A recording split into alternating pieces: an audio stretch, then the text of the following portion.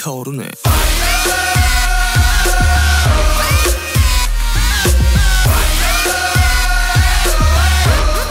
Hello, Namaste, Anyang, what's up? We have entered the 10th level of Jumanji, that is October 2020. So let's begin by introducing your host. I am Tanisha Sharma, also known as Potato Head, and I'm gonna be talking about the biggest boy band in the world right now, BTS, and all of K-pop and other subjects as well.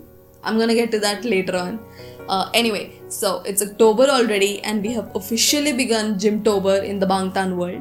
That is our beloved, lovely cutie pie, Park Jimin, our Mochi's birthday. So his birthday is coming up on October 13th. All of Korea, especially Seoul and his hometown Busan, are literally turning into Jimin land. Like there are LED billboards all over the buildings, and there are Jimin's life-size cutouts on the streets. There are special menus in restaurants and food chains named after Jimin. I wanna go to Korea as well. Anyway, let's talk about what happened in the past 2 days. See, I realized something after starting this podcast. All year long, BTS kept feeding me and us, and we didn't realize. But now that I sit down to talk about BTS every 2 days, I have so much to talk about them. I know people say that standing just one group is boring, but when the group is BTS, you have no idea how to keep up with BTS. I am sorry, I am trying to process a tremendous amount of insane information. See, there has not been one dry month since 2020 started. January, Winter Flower. February, MOTS 7 the album. March, Who and Sweet Night. May 8, August D2. June, Still With You. July, MOTS 7 The Journey. August, Dynamite. September, Blueberry Eyes. October, Savage Love Remix. November, B. And then you can add in the BTS Run, V-Lives, YouTube Lives, in the various interviews and performances. New music every month. I am so well fed in this fandom. But the thing is, I am a multi-stan, and this is October. It's actually the Monstober of Disney Channel. So many of my favorites are having their comebacks, and then there is BTS feeding us content like every day, every single day. What am I gonna do?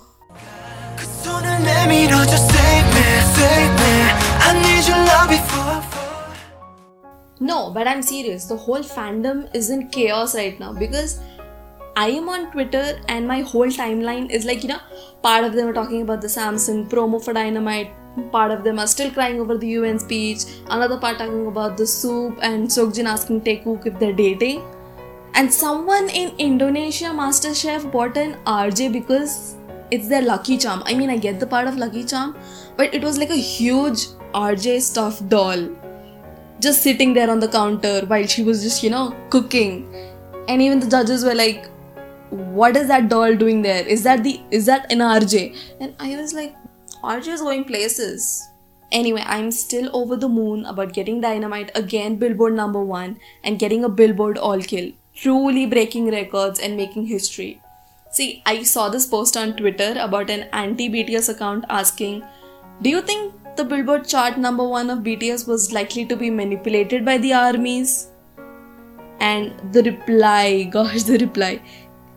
was something like, you know what? Yes, it's manipulated. Let me tell you so you can do this for your favorites as well. One day my army's friends and I were talking about how BTS were being treated unfairly and not taken seriously by the West. We decided to do something about it. The plan was to break into Billboard's headquarters and make Dynamite #1. The day came and we were all ready and dressed in black outfits. After hours of driving, we finally arrived at Billboard headquarters. We exploded the walls and did some ninja moves. After we completed the laser obstacle course, another obstacle came in our path. There was a guard guarding our final entrance. My friend looked at me and said, I know what to do. Leave this to me. She took out her backpack and took out pictures of Jin and V. She sneaked up behind the guard and immediately showed the pictures to him. The guard suddenly fainted after witnessing such heavenly visuals of Jin and V. My friend and I high-fived each other. As we got to the final obstacle, there was another guy in the main control room. He guarded the charts. Suddenly, I got an idea. I got long strings and my BT21 cookie. I tied Cookie to the strings and threw him to the main control room where the guy was sitting. He fell for it and started following Cookie as it led him away. My friend and I quickly went inside the main control room and started hacking. After we hacked, the final step was to hit enter. We did. My friend and I cheered and high-fived. Tomorrow, everyone will see Dynamite #1 on the Billboard Hot 100 chart. And then I woke up. Quickly got up from my bed and checked the Billboard chart. I saw this. Seriously guys, is it so hard for you to give credits and just accept that a Korean boy group did that? Yes, Billboard all kill, that. There was another post about BTS going to the UN to give a speech again. She said, BTS already did a speech before, UN should have given other artists a chance. A girl group who is also popular and doing their best to promote women empowerment, maybe UN is anti-women. I mean, what are you trying to say? Do you really think that UNICEF, UNGA, UN, are they your K-pop award shows? That other groups need a chance? But then Forbes surprised everyone by releasing an article that was titled, BTS didn't cheat their way to #1 on the Hot 100. They just beat other artists at their own game. Can I marry a headline, please? I never thought I'd actually see a headline about Bangtan like this. The shade in the headline itself. And then in the interview, Jungkook, he mentioned about how they actually practiced the pronunciation of words, translated it to Korean for them to understand the song and feel the emotions of the song. See, they work hard in order to make their music reachable to everyone. And I think that is the reason Dynamite has been doing so well. And I'm so proud of them. Moving on, let's move on to someone that is treating BTS right. I'm talking about The Tonight Show with Jimmy Fallon's BTS Week. I am genuinely tearing up hearing John Cena praise and talk about BTS. The way he said, the way they conduct themselves as human beings, that fucking changed the world. I was watching John Cena's interview on my breakfast table with all of my family members along with me. The moment I put up John Cena's interview, my brother looked up to me and he said, wait, you're not watching BTS, you're watching John Cena instead. And I was like, just stop and watch. And then he started talking about BTS and my dad just goes like, wait, he listens to BTS? And I'm like, he's a massive ARMY dad. See, it's amazing and it's very motivating and breaking stereotypes. He said, I first got interested in their music and then I got interested in what their music stood for. I don't care how you feel about them. I don't care if it's your bag or not. I get it. It's music. You have your opinion to like what you want. But the way they conduct themselves as human beings, the message they send to the world, man, that's something special. John Cena talking about how the message BTS spread across the world has inspired millions of people to do good, change for the better, and use their power for philanthropic causes. Yeah, I'm actually gonna fucking cry now. He gets it. He really gets it. And moreover, John Cena just went on like a 3-minute rant about how BTS and how amazing they are on national TV. He did not miss a single point. He got the music, he got the rap, the influences, the lyrics, the message, the fans, the philanthropy, everything. I just thought about how I really hope BTS see John Cena's interview because Namjoon in his V-Live was voicing anxieties about whether people really look into the lyrics and take the time to understand their message. And John Cena is here to tell them, yes, we do. But let's talk about the performance that happened yesterday. They performed home. Yes, everybody just stay at home. Be safe. But anyways, the performance.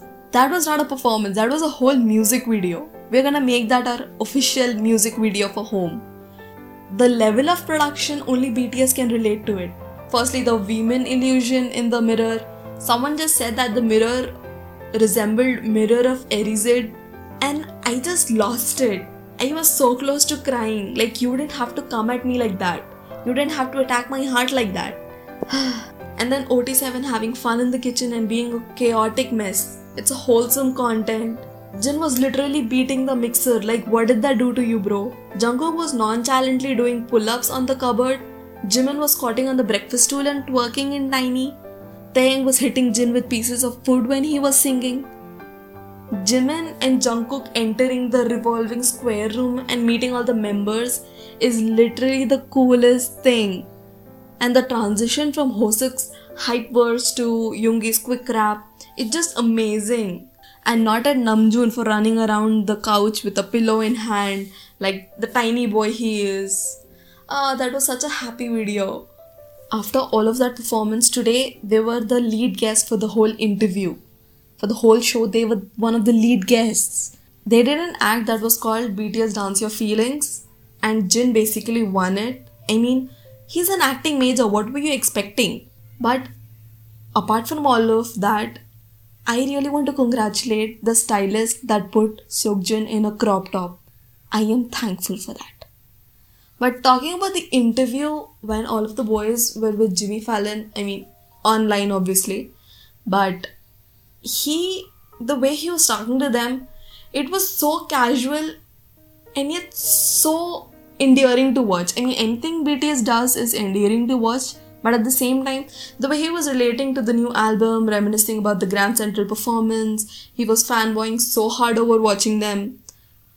June and Jimmy talking about what a big deal the on performance at the station was. And then he asked questions that nobody really does ask them. He asked them what they were like in high school. It's such a casual question. And I love you, Jimmy Fallon, for that. I love you. And the answers were hilarious. Like June being like, I was just a nerd. I just used to study. Jimin was like, yeah, I was an extraordinary student, whereas Taeyang was like, I was a very bad student and Jimin was the only one. See, the moment Taeyang was asked about his high school, he just went like, me and Jimin, like literally nobody. But me and Jimin, let me tell you about Jimin, you know, me and Jimin, I mean, okay, I get it, women, but high school best friend, can't help it. Anyway, so when it came to Yoongi, he just went like, he just said, in a class, there's always that one student that is really bad at studying, and that student was me. And he was basically like, to be honest, fuck school, man, we have more important things to do in life. And Jin basically interrupted him and said, if school was not permanent, you would have not even been there. Like, that energy, I need that energy in my life. Coming to Jungkook's whole high school years was when he was with Bangtan. Like, when he entered high school, he was with Bangtan. When he graduated, he was with Bangtan. Literally nobody. JK just breathes and all of Bangtan is like, you are our child. We raised you. Everybody was literally fighting over him. Like, I was the one who raised you. I was the one who took you to school. I was the one who fed you. I was the one who bought your meals. Like, wow. And then comes Jung Ho-sak. He's literally the popular kid. He went into a school festival that was equivalent to a prom at their time. He danced there, he sang there, and then he decided that this is what he wants to do in his life. Anyway, Seokjin, I think Seokjin's answer was pretty normal. He was like, I goofed around with my friends, everything was normal. It was just a normal childhood. There was nothing outstanding about his high school. I think I relate to that. Today's performance was Black Swan. You have no idea how amazing, how beautiful the whole performance was.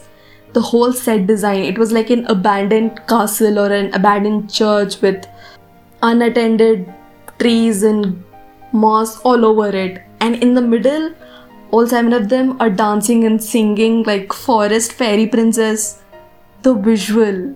I have no idea what the stylists are up to. They again put Jungkook in a see-through shirt with a man bun. Why are you trying to destroy armies? Do you have no pity on us? Like, please, like, give us one day to just breathe. You keep attacking us. And then another video came up about BTS playing basketball on Bangtan TV. And then I realized that even Namjoon was wearing a see-through shirt. Like, wow. BTS are just raising the bar of performances every single day.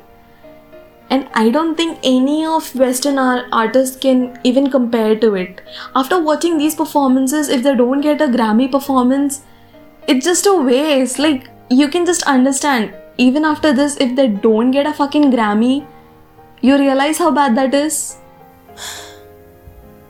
Okay, this just got very emotional, so I'm just gonna wrap it up.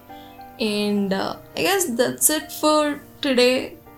I will see you with another episode of Being Tanisha Sharma very soon, and by that time, maybe I'll be talking about a new comeback coming this October and about BTS performances for the rest of the week. 3 done, 4 to go. So I'll see you next time. Bye bye. Annyeong.